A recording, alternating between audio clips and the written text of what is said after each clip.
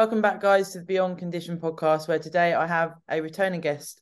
Austin has kindly given up some time to come on the pod today. And actually, for me, it's super cool to do the pod with you, Austin, because, of course, Matt and I have recently joined your mentorship program. And very recently, we've done like 3 hours of workshops with you going through thyroid health. So, of course, in a pod of this length, we're going to cover as much as we can. But now I know what goes into thyroid health, thyroid dysfunction, everything that's covered. There's a hell of a lot. So we will condense it as best as we can, of course. But thank you for coming on today, Austin. I really appreciate it.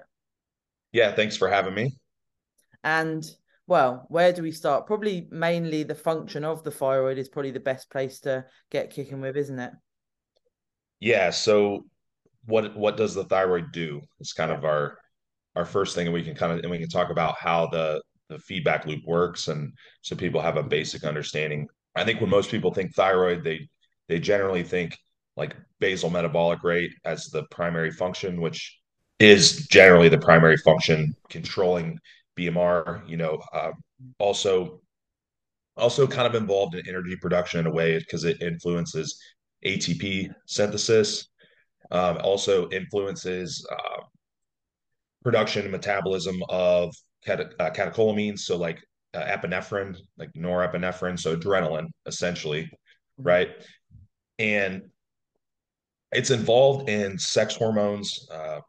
It's involved in sex hormone production and also some of the binding of sex hormones. So some of those are kind of secondary, but for most people, where they are going to see the most issues with like a downregulated thyroid, for example, is slower metabolic rate. And of course, that it kind of just the easiest way to think about it is it just kind of slows the entire this entire digestion and motility process down. Everything slows down. That's why a lot of people with hypothyroid will notice like sluggish digestion, constipation, Yeah. and of course, that's going to slow all of our detox processes down. So everything detoxing through the liver, all of these things are going to be slowed down. And that's where we start to run into issues with hypothyroid specifically. If Mhm. someone happens to have hyperthyroid, then they'll generally notice the opposite, which will be anxiousness.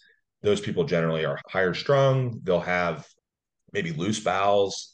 But for the sake of today's discussion, I mean, most of what we're going to do is going to revolve around Yeah. hypothyroid. Yeah. And also energy levels and mood are highly connected to both thyroid, hypo.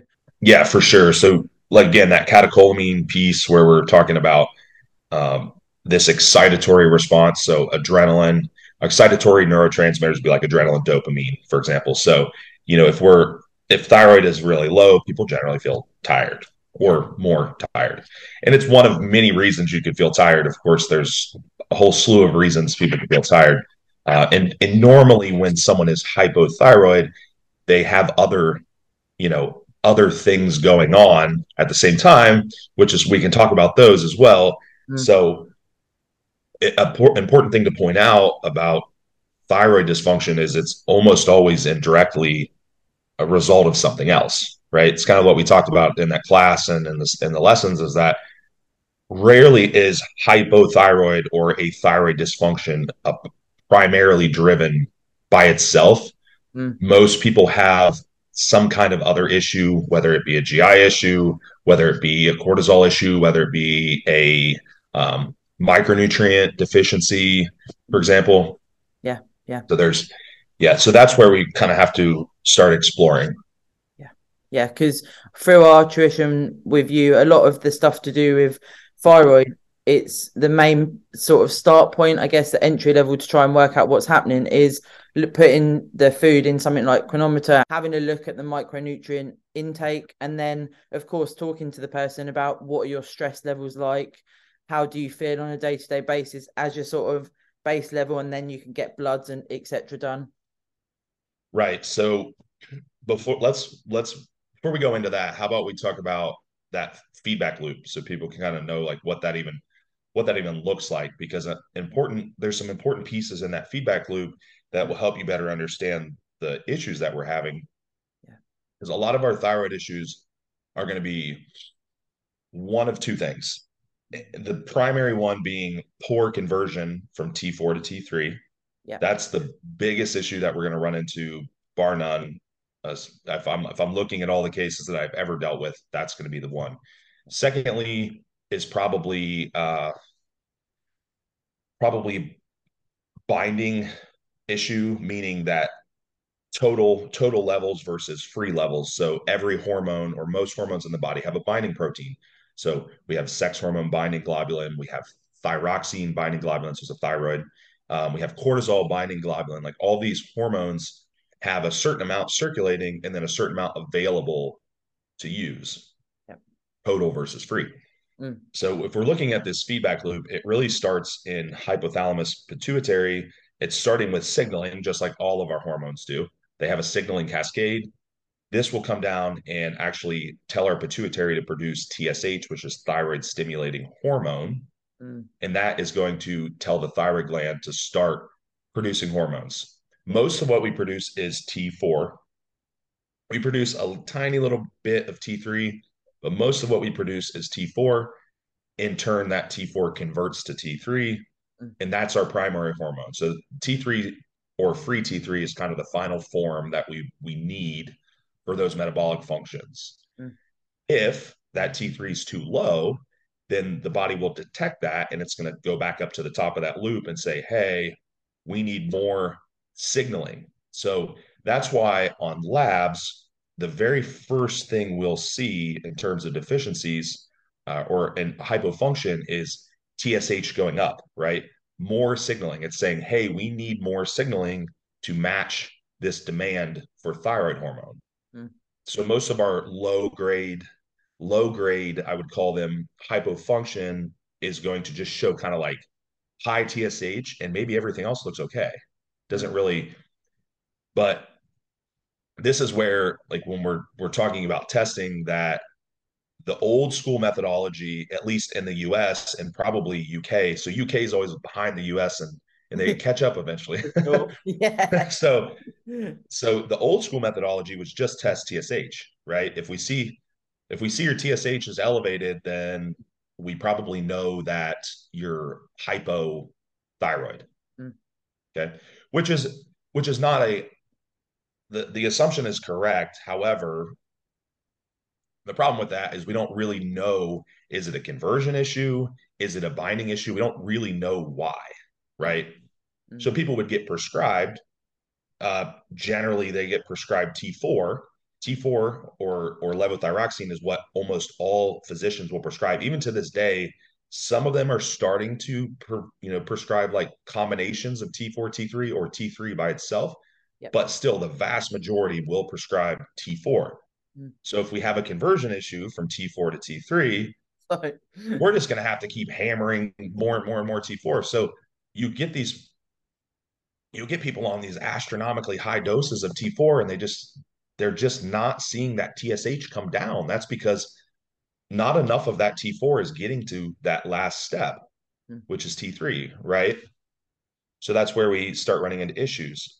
So kind of rewind a little bit. We have issues with conversion from Mm. T4 to T3, and we have issues with binding. So why do we have these issues? We kind of jump into that. Like Yeah, no. why are they there? Yeah, yeah. There are, I will say this, most of what we're going to correct thyroid wise is not related to taking a dietary supplement. It's really just related to a couple of major points. One is allostatic load, right? Total systemic stress. Yeah. Cortisol, if we're looking at this pathway from T4 to T3, there's a few things that will disrupt that. Cortisol or stress, inflammation, high inflammation, and nutrient deficiency. Mm. So, if nothing else, if you do nothing else at all, you can literally, like you said, go on Chronometer, Yeah. plug in your diet, get at least a rough idea of what your micronutrient intake looks like. That's a great place to start. Of course, people eating less calories or less variety of food are going to start being more susceptible to deficiencies. So, if you're only eating four foods in your diet, you're probably going to be micronutrient deficient, Yeah, yeah. right? Or if you're only eating, 1,000 calories for months on end, you're probably going to be micronutrient deficient. So that's a great place to start. Yeah. And then we start exploring that stress side of things, because as you know, what happens is that T4 converts into an inactive form of T3, which is called reverse T3. Yeah. It's so we can check that. You don't have to check it, but it is a good thing to see. It'll tell you if which way are you converting to T3 or are you converting to reverse T3. And that reverse T3 is literally just a mirror image of T3, but it's inactive. Now, the biggest downside of this is it actually does bind to the receptor. It binds to that thyroid receptor. So it's kind of like, in a way, it's kind of like taking up some of our receptor sites that we need Mm. and making them inept. Like we can't use them for T3. So Mm. now we've got a double whammy. We've got low T3 and we have high reverse T3 taking up all, it doesn't take all of them, but it's taking up some of our receptors, Yeah. gobbling them up or Yeah. binding to them. And now they're not available to use. Right. Mhm. So we really need to see, we really need to see that reverse T3 and get that number down. And a very easy example is prep. If you look at there is some actual a little bit of research on this. If you look at what things like refeeding do, what is one of the things that overfeeding does is it increases conversion of T4 to T3 temporarily, right? Yeah. Because we know that influx coming out of a deficit, bringing back into a maintenance or surplus for a period of time will increase conversion from T4 to T3. So that's one. And Yeah. what else does that refeed do? Probably lowers cortisol, right? Yeah. Yeah. Same, but you could also accomplish something similar with just not overtraining, resting.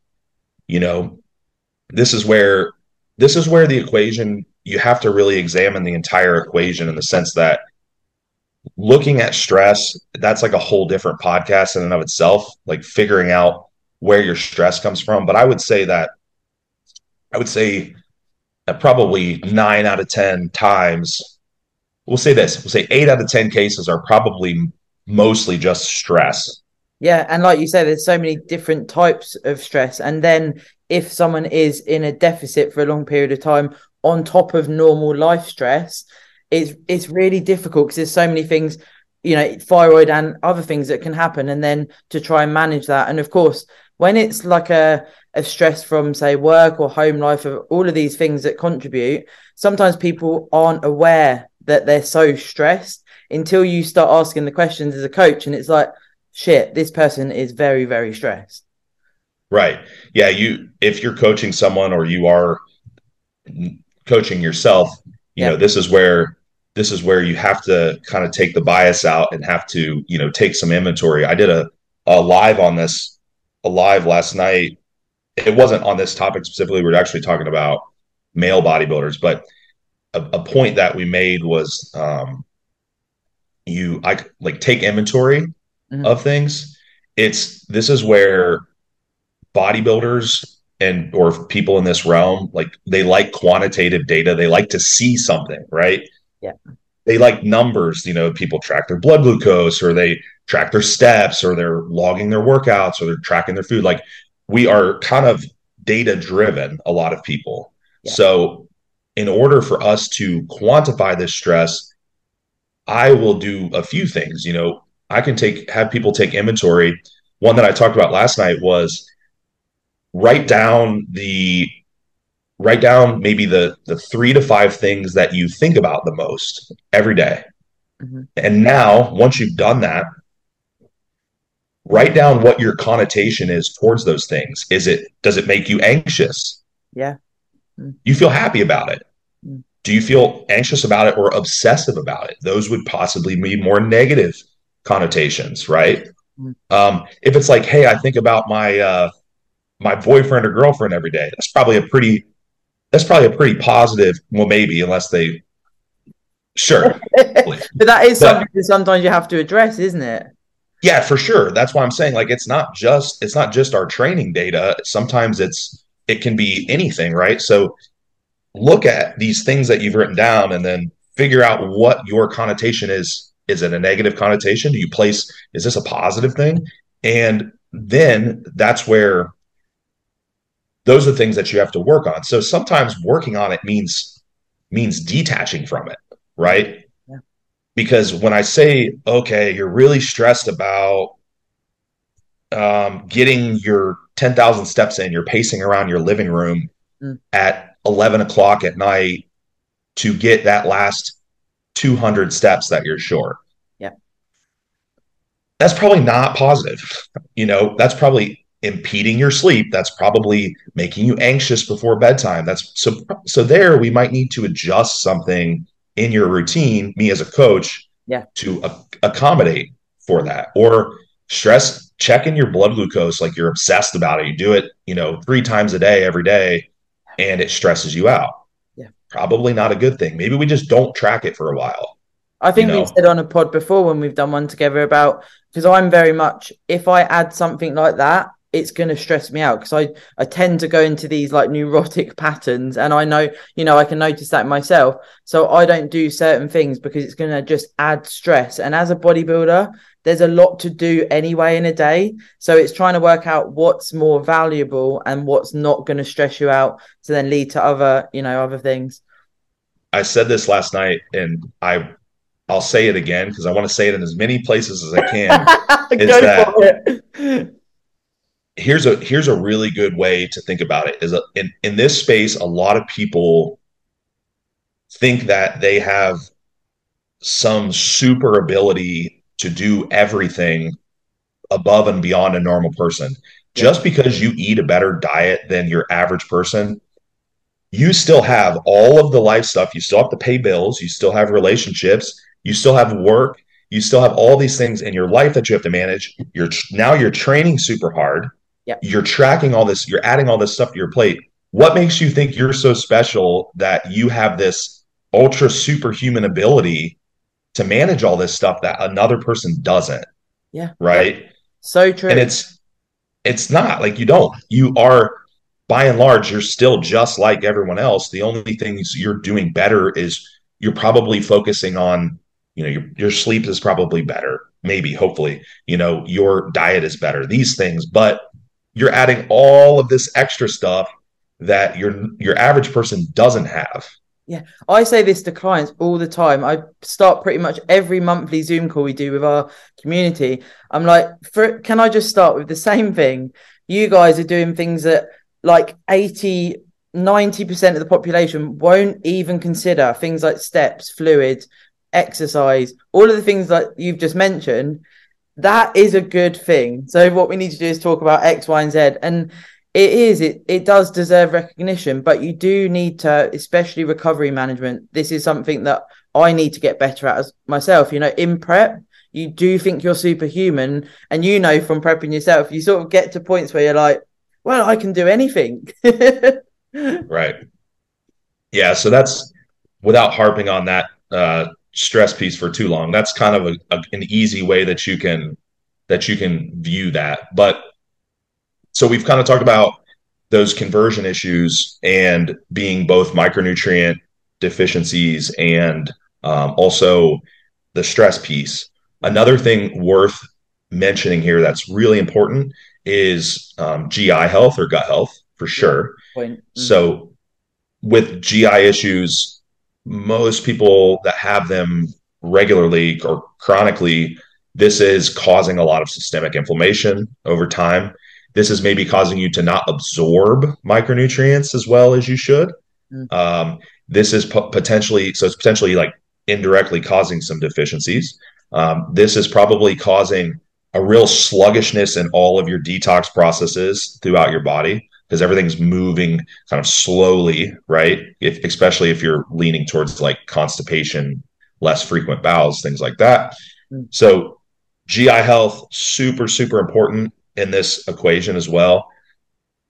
I would say that stress and GI health are probably the two biggest drivers to that poor conversion Yeah. Of course, it's things that piece. we can actually do more about as well, isn't it? We can look at nutrition, we can look at GI health, we can look at stress management. So that is like your sort of entry level to try and help this as much as possible. Yeah, and another piece that we had mentioned earlier is that binding. So we can talk about that a little bit. We can let's talk about what happens with thyroid hormone. Again, is once you are at this step where you have T4 and T3, you need them to be bioavailable to bind. So something that does drive up, there are different medications and things that will cause binding to go up and down, but without getting too into the weeds on that, GI health is going to be super important in how much free T3 that we have available to us. So that's another thing to consider. And again, if you are checking thyroid, we didn't mention this, but if you are checking thyroid, I just suggest checking all of the parameters, which would be TSH, T4, T3, and free T4 and free T3 and reverse T3. So those are going to be like baseline for everyone. That's not even considering like autoimmune conditions, but that's going to be kind of a baseline for everyone to look at. And then we get into, and I'm kind of like buzzing through this, but we get into sex hormones as well. So you were in the class, we talked about this in the class, where I'll gear this a little more towards females because it's more predominantly an issue in females. And some of the people on the podcast may have heard the term estrogen dominance, perhaps. So estrogen is a big issue here when we're talking especially about the autoimmune piece. And for those that aren't familiar, autoimmune thyroid disorders, especially Hashimoto's, which would be hypofunction, is probably, and don't quote me on this, I'd have to look at the exact statistics, but it's probably one of the most common autoimmune disorders, of all of them. There are many. And what that essentially means is that the immune system is attacking the thyroid gland. It's creating these, what they call antibodies, that are attacking this thyroid gland and literally doing damage to it. Okay. And then over time, that thyroid gland can't keep up with the demands of production because it's getting damaged. So things that actually cause this autoimmune response are chronic GI issues over time, lots of inflammation. That's one. Estrogen dominance is another. So we actually have something called the thymus gland, which this is probably very unfamiliar for most people, but the thymus gland, I think when I talked about that class, like a lot of people's eyes opened on that one, but what's this? yeah. So the thymus gland is pretty interesting because it really wasn't very well understood until more recently. And essentially what it is a gland that's responsible for growth and development throughout, childhood and adolescence, but also it's really important for producing certain immune cells that protect us. T cells specifically, people maybe heard that term T cell or T lymphocyte. And what these do is they protect us from like faulty cells, which antibodies are just faulty immune cells. And it could also protect us from things like mutated cells, like cancer cells, perhaps. And now this thymus gland is kind of exacerbated or irritated by estrogen because estrogen is basically offsetting a lot of the effects of progesterone. Progesterone protects the thymus, but progesterone is low in almost all of these female cases that we deal with. So if you don't have a cycle, for example, like if you don't have a menstrual cycle, you're not ovulating, you probably have low progesterone, right? And you don't have this progesterone that you need to protect that thymus gland from being damaged. Okay. So now you don't have the T cells you need to protect you from autoimmunity. That's why we see more Hashimoto's in women than we do in men. And women tend to have a little bit more active immune system in general. And that's more of a protective things because women can get pregnant and conceive and do all these things. So they have a little bit more robust system, but that comes with faults. The fault is that if it's overactive, you're kind of in trouble. So if we think about this, women are literally the perfect storm for an autoimmune disease, which because a lot of them have too high of estrogen. Why would they have too high of estrogen? A lot of the time it's because they have a GI issue or their detox processes are very slow. So they're not getting rid of the estrogen, or they're kind of recirculating it back into their body, right? Mm-hmm. So they have that, and then on top of that, they don't have enough progesterone, right? So now they're kind of in big trouble because they don't have the protection they need to protect themselves from these foreign immune cells, which are antibodies. So it's a kind of a bad situation to be in. Yeah, of course, as well. All of this feeds into when you do a prep, when you go into severe dieting or extreme dieting, all of those things you just outlined are so much more on the peripheral, aren't they? Yeah, for sure. I mean, you really, the only thing that helps you in prep is the fact that you're eating less and you're not bombarding your digestive system. Like that's literally the only advantage dietary wise, other than like eating a bunch of food in the off season. But yeah, prep's the perfect storm. That's why of course that a good coach is going to harp so much on being in a great position to start prep. Don't go into prep are only standing on one leg already. You know what I mean? Yeah. And it's so hard because, I'm always cheerleading what you can get from a prep, going to stage, etc., because there's a lot of positives. But when you've got that undercurrent of what it actually entails and the impact it can have, it's a tough one, isn't it? Yeah, and I think it's important to understand that irregardless of like where you start, you're going to have some negative adaptation in prep. It doesn't matter. Your hormones are going to probably drop some. Your thyroid function is probably going to drop some. Mm. Even if you outside of someone that's just naturally extremely lean and very gifted, for the vast majority of people, you're going to have downregulation of all these processes in prep, regardless of where you start. So you certainly don't want to start already having, hypothyroid, for example. Yeah, yeah. This also lays merit in when you reverse out of a show and go into your recovery phase or whatever we want to call it, of getting your food up fairly quickly rather than hanging out in that lean state, which I talk about anyway. It's not a healthy state to be in. It should really just be shown, unless you're going back to back shows. It's just for that day, and it's about getting you back out of that. But this helps people listening that are, hanging out in that leaner point. It's like there's more to it than just being lean or being big. For sure. I reverse when you're trying to kind of reverse these adaptations. I think that the and my goal with people is to get them back to homeostasis as quick as possible, considering their psyche.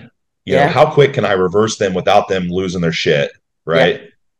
And how quick can I reverse them while not like irritating their digestion because I'm going in? Because if that was the case, everyone would just binge eat after the show and all their hormones would be back to normal really quick. Yeah, all the nice foods. Right. Which we know that doesn't work. We know that you're probably just going to get fat really fast and cause a lot of inflammation. So And feel like shit. yeah, and feel terrible. But ideally, yes, we want to get those adaptations out of the way as quick as possible. But there are also things we can do in prep. So one of the things that, I talked about refeeding a little bit.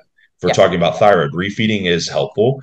There are a lot of different kind of schools of thought on refeeding. I think that most people have kind of settled on the idea of doing like a multi-day refeed in a lot of cases seems to be a little more helpful, or even people implement like diet breaks, which would be, a week or whatever, several days. yeah. And something else that people kind of forget is that with refeeding, we're really creating an energy balance influx, right? We're taking you out of a deficit. So we can also reduce activity to do that as well. I love placing So it on a deload. right. So placing it on a deload or refeeding on days that you don't train. Yeah, So rather than just thinking like eat as much food as you can on the refeed, maybe the increase in food's a little more moderate, but we're also decreasing activity at the same time.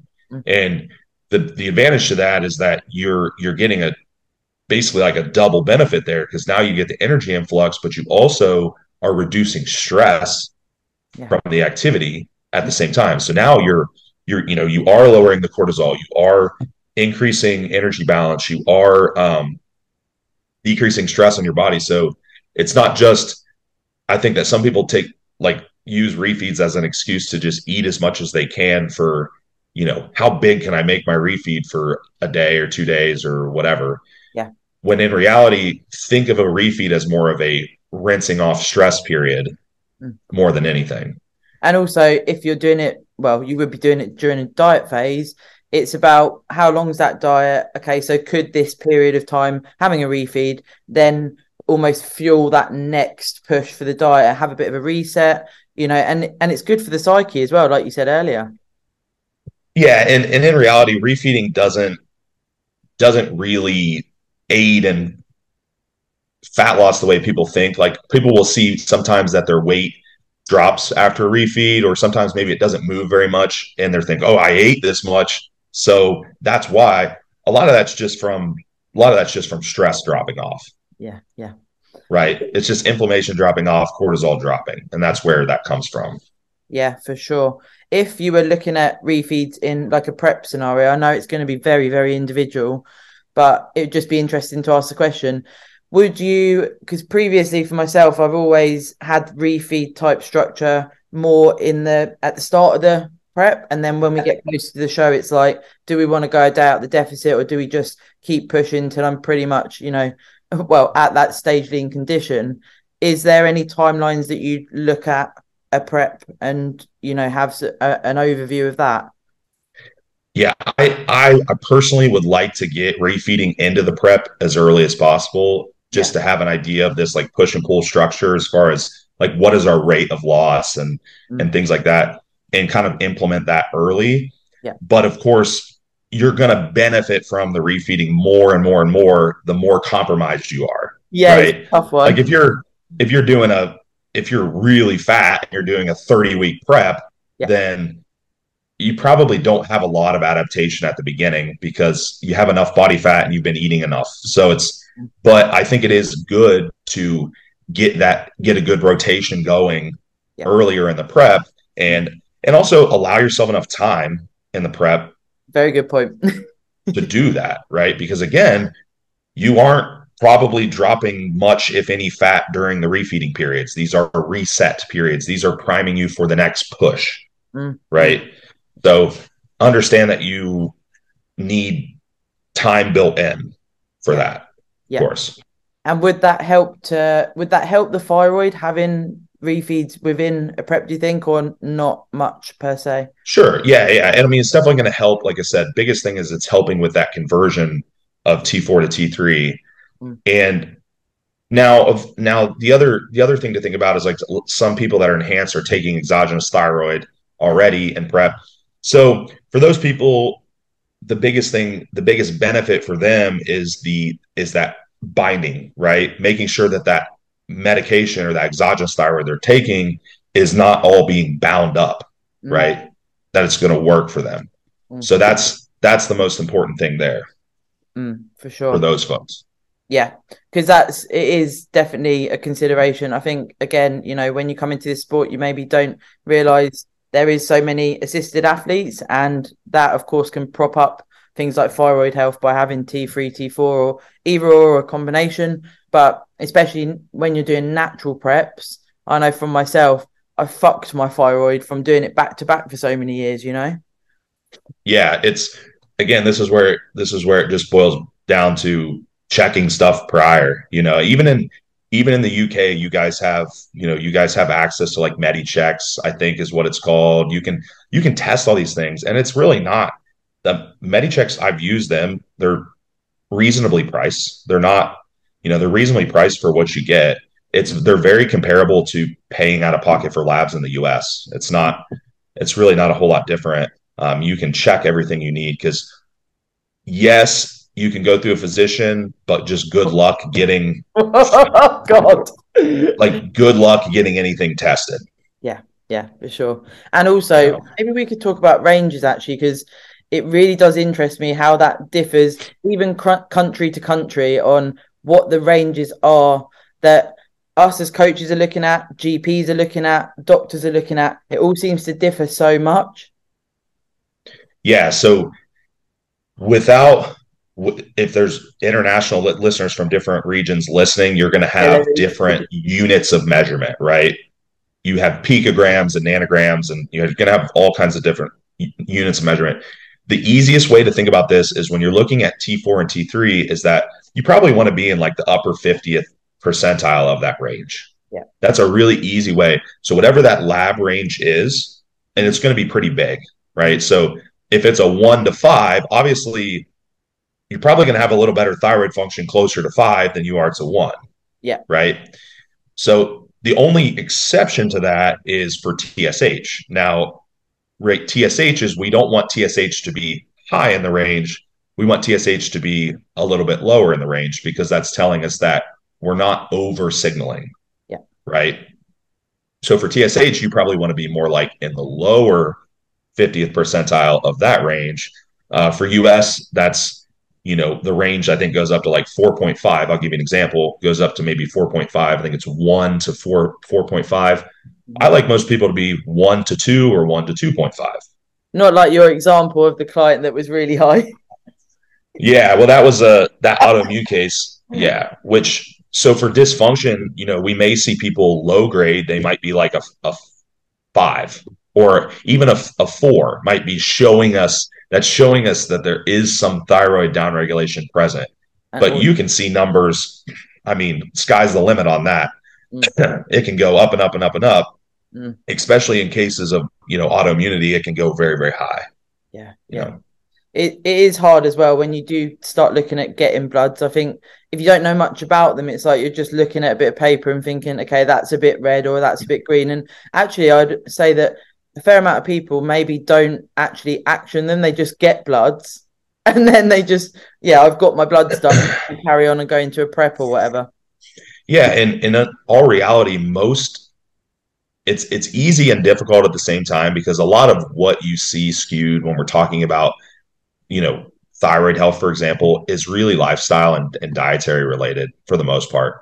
It's not, there are, of course, like using micronutrient supplements, or there are some other supplements that you can take, but you're talking like minimal benefit, right? Most of what we're doing to correct are all the things that we talked about at the beginning of the podcast, which are free. Basically, they don't cost anything.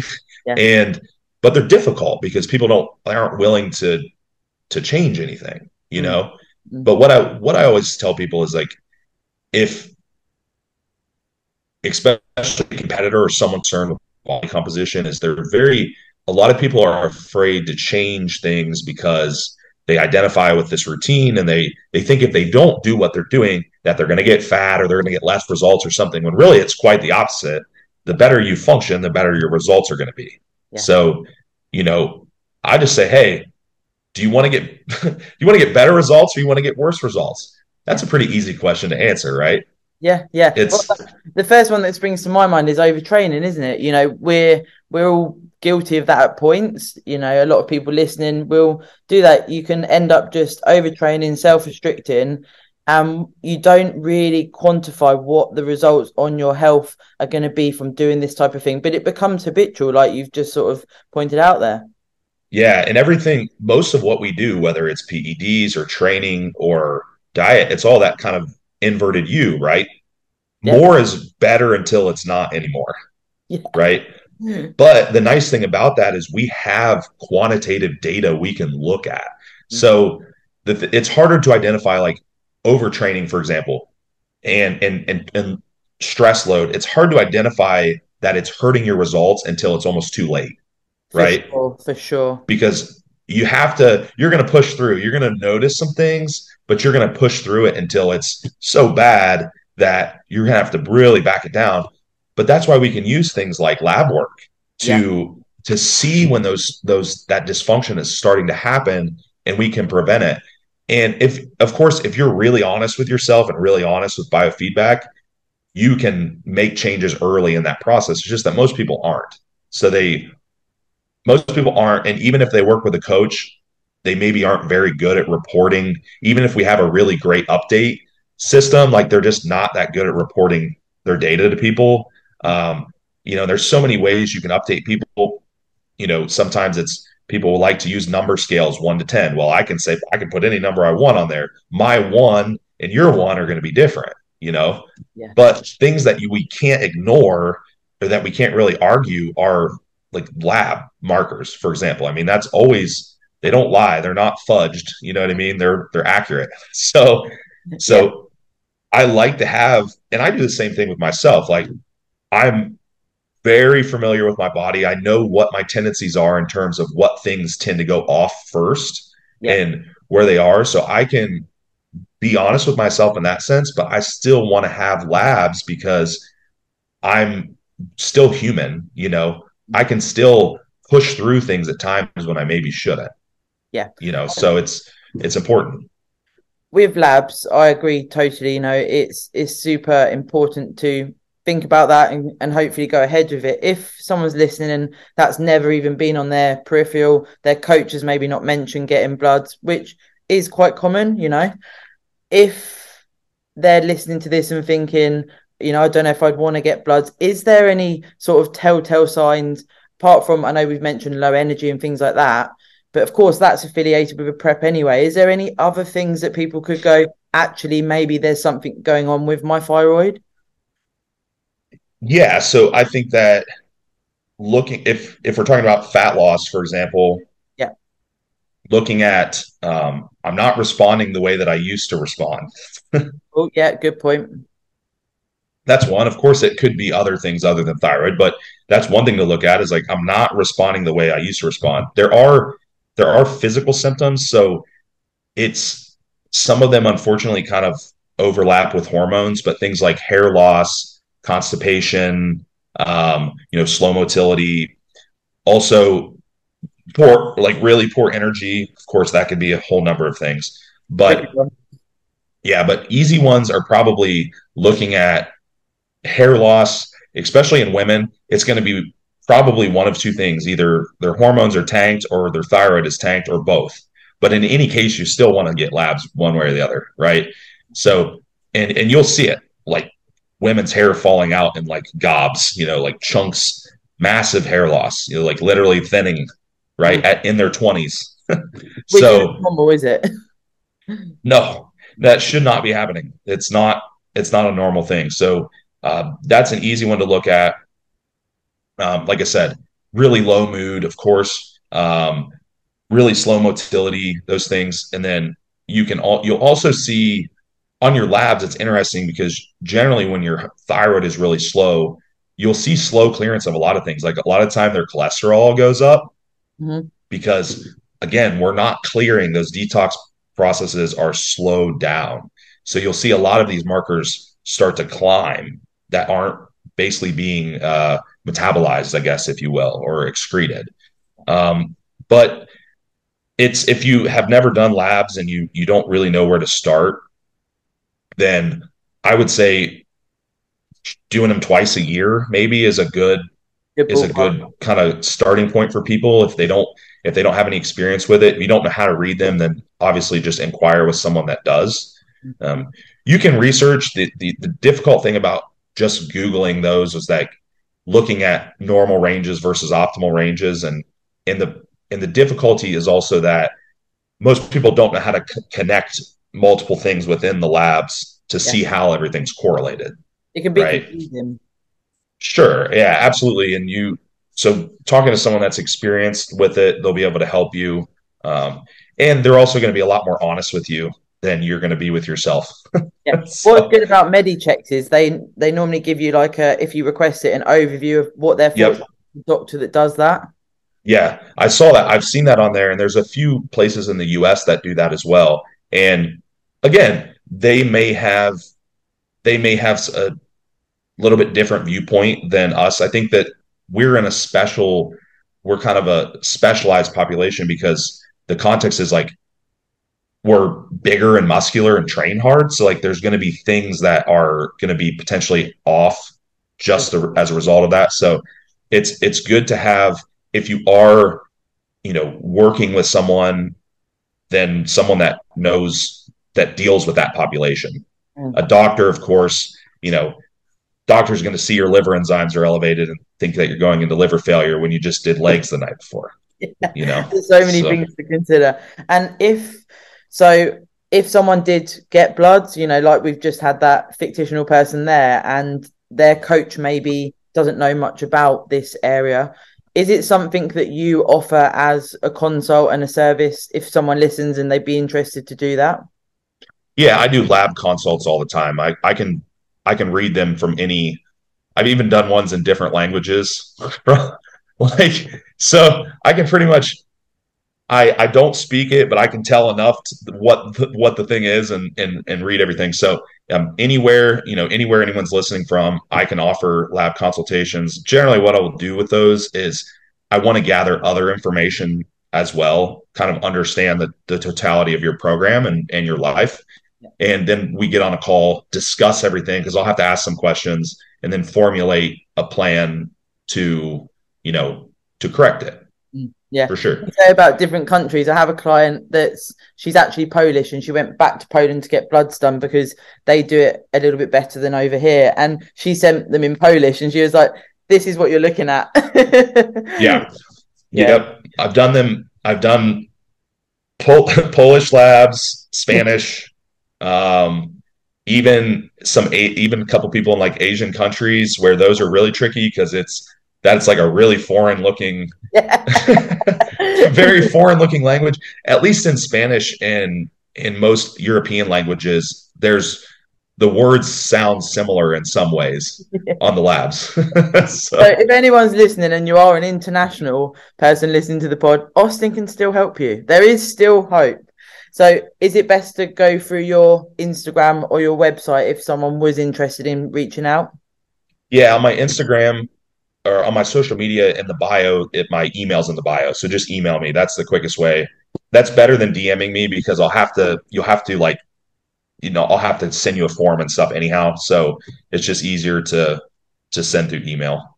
Cool. Okay. Well, thank you for your time today. Hopefully, I'd imagine people will listen and go, whoa, that's a lot. But I've got a few of those signs, or, if someone has got something they're suffering with thyroid dysfunction. So it's going to be super useful for people to listen. And of course, we've simplified it as much as we can. Right. Yeah. If nothing else, it'll encourage someone to go get labs that maybe has never had them. Yeah, very useful though, especially in the bodybuilding world. So thank you so much for your time, and I will obviously see you very soon because you are our mentor. Yes, I will see you guys soon. Thanks, Austin. Yep. Thank you. Bye.